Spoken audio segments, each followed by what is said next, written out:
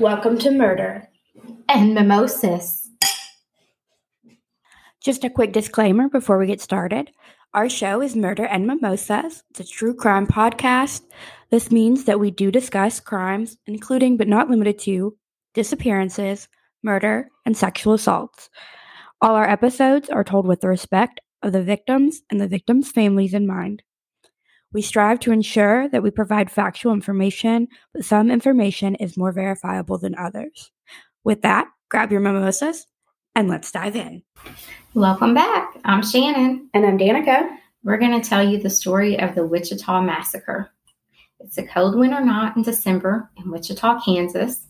It's December 8th, 2000, when 23-year-old Andrew Scribner pulls up to a come and go. He expected to be a quick trip to get some skull. Instead, he's hijacked by two men with guns who force him into the back seat. They take him to 3 ATMs to withdraw money, which comes out to be about $800. The two men stop, and one gets out to get in another vehicle to follow them.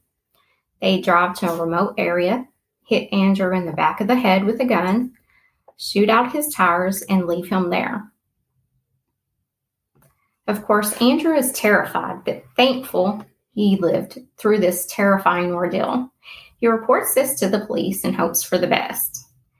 Danica, in his recount of what happens on the stand, he breaks down and talks about praying that he would just survive this ordeal. He was just 23 at the time, and I cannot imagine the fear this man felt. Yeah, I mean, at that age, you're kind of in between, feeling like an adult and still feeling like a kid. Kind of feel invisible in the world, and I don't know if you can ever feel that way again after that ordeal. So it's December 11th now, 2000. These two men are back at it again. They follow 55-year-old Linda Juanita home from practice with the symphony.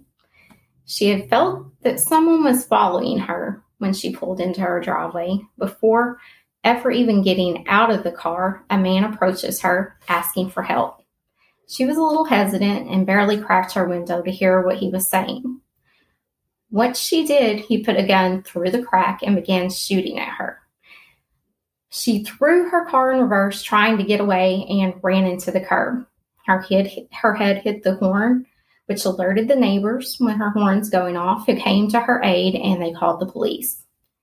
She was able to tell the police what happened and give a description of the men, but unfortunately, she ended up dying 3 days later. It's now December 14th. There's snow on the ground. It's a bitter 17 degrees for the high that day, and everyone is getting ready for the holidays. 25-year-old school teacher Holly Glover went to Jason Befford's home that he shared with his two roommates. Jason, a science teacher and a basketball coach, and he was to arrive after the basketball game, which he did. Until that time, Holly was grading papers as she awaited on him. Also there was his roommates, Brad Hakey, a manager of financial services company, and the other roommate was Aaron Sander, who was in the priesthood and aspiring to become a priest. Heather Muller, a preschool teacher, who also stopped by that night to visit with her ex-boyfriend Aaron, was also there. Once home, the friends watched TV, and then they all settled in for the night for bed. Jason and Holly retired to Jason's bedroom after he had locked the doors for the night. Jason and Holly are awakened when they hear loud noises and beating on the door. They are shocked and terrified when they see a man enter the bedroom. After he does, he rips the covers from the bed. A second man enters the room, shoving Aaron in. They have guns and golf clubs and ask if anyone else is in the house. They told them of Brad in the basement and Heather in the other room. They were rounded up and all brought to Jason's room. Once the guys get everyone in the room, they force them to strip their clothes off and get in the closet. They're looking around for things to steal. They are bringing them out two at a time to perform sexual acts on each other. The girls are required to perform sexual acts on each other, the guys on the girls. It's just a really horrible idea. Everything's horrible in this situation. So they bring Aaron out to have sex with Holly, and he refuses. And he was hit in the back of the head with a pistol. I really wasn't sure I even wanted to mention this because I don't want the victim to be shamed, but I thought in a way it tells the true nature of these men. They bring out Heather to have sex with Aaron, and he can't get an erection. I mean, honestly, who really could in this situation? So once he can't get one, they begin to beat him with a golf club. Okay, so Aaron and Heather used to date, right? And Aaron was the one becoming a priest? Yes. And I couldn't find why the two broke up, but I would have to assume maybe something to do with the priesthood since they're still on good terms. But honestly, I don't know. So while ransacking the place to find things to steal, they find a ring in a popcorn tin. They ask about it, and Jason says it's his. He was going to propose to Holly on Christmas Eve. Oh, no. One of the men start taking them one at a time to the ATM, while the other stays there and rapes the women. Once they have all the money they can get out of everyone there, they tell the women they can put shirts on, but the men must still remain nude, and they're going to take them to an alternate place, and they're leaving. Wow, very chivalrous of them to let them wear shirts, and they say chivalry is dead. No joke. I know, it's freezing outside, and you can have a shirt. Only the women, though. They have this Honda Civic that they want all 5 of them to get in the trunk of. But of course, they don't all fit. I mean, who knew? They decide they're going to steal Jason's truck and use it also. So they have Holly drive the truck. The 3 men are in the trunk, and Heather drives the Honda Civic. And they drive them out to a soccer field and have them get out of the car. They have them all kneel, and they begin shooting them execution style. After they have shot all of them, they take Jason's truck and then run them all over for just good measure, I guess. They leave together in Jason's truck, and they go back to the house and start taking bigger things like TVs and things that they couldn't get before. So who are these 2 men anyway? That would be Reginald and Jonathan Carr, ages 22 and 20 at the time. The boys grew up in Cleveland for a while when their parents were together. Reginald was his father's second child, and his mother had him when she was just 16. The couple had 2 more children, one being Jonathan. Their relationship was rocky, to say the least. There was physical abuse in the relationship, infidelity, drug use. It wasn't a good home life for the kids. Their mother finally decided to leave their father when the boys are 9 and 6. Not only had the boys had been exposed to all of this horrible stuff in their marriage, they were also sexually abused. Their mother finds another man, also not a great one. He was also abusive.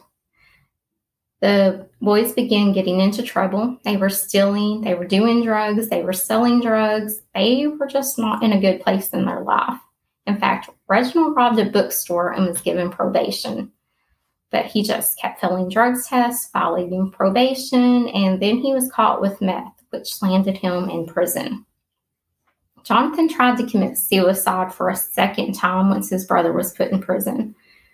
Once his brother got out of prison, though, the 2 decided to leave Dodge City, which they had currently lived in. So they were literally getting the heck out of Dodge? Yes. And they went to Wichita, which they began their crime spree. Some will later argue that it was the boys' upbringing that caused them to turn out like this. And had they been from a nurturing, good home, they would have turned out differently. I guess it comes back to nurture versus nature, but we can't say for sure how these boys could have ended up making their decisions. So let me circle back, though, to the friends shot in the soccer field. We have Holly that was shot in the head, but her hair barrette kept it from being fatal. Once she's sure they're gone, she gets up and she starts checking her friends. Mind you, she only has a shirt on and it's literally freezing outside. While they lay in the snow, she sees Jason is bleeding from the head. And of course, she takes her shirt off and wraps it around his head, trying to apply pressure to keep the bleeding from getting worse, trying to get it to stop. She knows she's got to get help, though. As I mentioned before, it's December and she sees Christmas lights in the distance. She takes off walking. What ends up to be about a mile. She walked through the snow, in the brush, and crosses a barbed wire fence, naked, may I remind you. This girl has some fight in her. Yes, she does. So she gets to a house, she knocks on the door, they bring her in, wrap her in a blanket, and call 911 for her. They're telling the dispatcher what all's going on, and Holly's like, hey, I want to talk to the dispatcher. I want to tell them what happened because she doesn't know if she's going to make it. So remember, she's also shot in the head. So she gets to the hospital and she wants to talk to the police there. She does tell them that they left in Jason's truck. Of course, they could have easily have ditched that truck by now and be in something else. The police don't waste any time, though. They have an APB out for this truck. The news is eating this story up, and it's all over the news. Someone sees something about the truck on the news, and they call and say they've seen it at an apartment complex.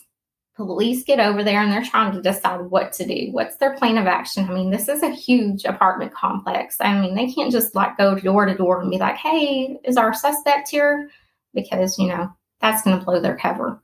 So while they're sitting out in the parking lot trying to decide what to do, there's a resident that lives in the apartment building. And they're like, hey, do you know this guy that drives this truck? And he's like, well, I actually helped him get a TV out of that truck last night, and I helped him move it to the third floor apartment last night. Oh, that is some luck right there. Yes. And let's also not forget this was 2000, and that TV he wanted help with was not a flat screen back then. It was one of those honking big, heavy things. So the police head up to the third floor, and this is where Reginald's girlfriend lived. She answered the door, but still had the chain lock on it, just peeking out at the police. While they're talking to her, they see someone in the background trying to flee out the back door. Also remember, this is the third floor. Reginald was trying to escape going through the balcony. They burst in, but the police also are outside, and they see him on the balcony. So needless to say, he didn't get away. That still leaves the question as to where Jonathan is. He happened to have a new girlfriend he decided to go see. He's at her house that day just chilling, and the TV's on. And she's like, hey, isn't that your brother on the news? And he's like, oh, I guess. I don't know what's going on. So the girl, she still lives with her mother, and she becomes alarmed, wondering, what is this Jonathan guy really like? So she goes through his jacket pockets and finds an engagement ring. She slips out and heads over to a neighbor's house to call the police. Well, I know moms are always in your business, but this time it seemed like it might have been the best thing. Yes. So remember that once I'm in your business again. So the police do get there, and he also tries to run, but he doesn't get far before he's caught. They now have these two guys that were terrorizing Wichita. Andrew was able to identify them, and before she passed away, Linda was able to positively identify them. Were they able to use that in court, though, even though she passed? I'm actually not sure. I would think they didn't have the foresight to know she was going to pass and record it, but honestly, I just don't know. So the brothers do have over 100 charges between both of them. They showed absolutely no remorse at all. They were blowing kisses in the courtroom, waving, just being completely inconsiderate of the victims and their families. Reginald was eventually removed from the courtroom due to his behavior. The two were convicted and sentenced to death. There is actually one surprising love story out of all this. Andrew and Holly, the two survivors, became close during the hearing, and they began dating and are now married with 3 kids. Okay, remind me, because there's been a lot of people. I know who Holly was. Was Andrew the guy from the beginning? Yes, he was hijacked. He was hijacked, okay. Yes. What's really awesome that something good could come of this. I mean, all this terror, and you able to come over it and function, and you kind of got that person who's been through that sort of thing with you. I think that's really cool. That is. And also I wanted to mention one of the detectives said that, I mentioned this was in December, it was around Christmas, and he said he used to turn his lights off at night, but now he always keeps them on at night because of Holly seeing those Christmas lights in the distance and knowing there's a home over there. So he always keeps his on at night. So that's just also something to think about if you want to keep your lights on at night during Christmas.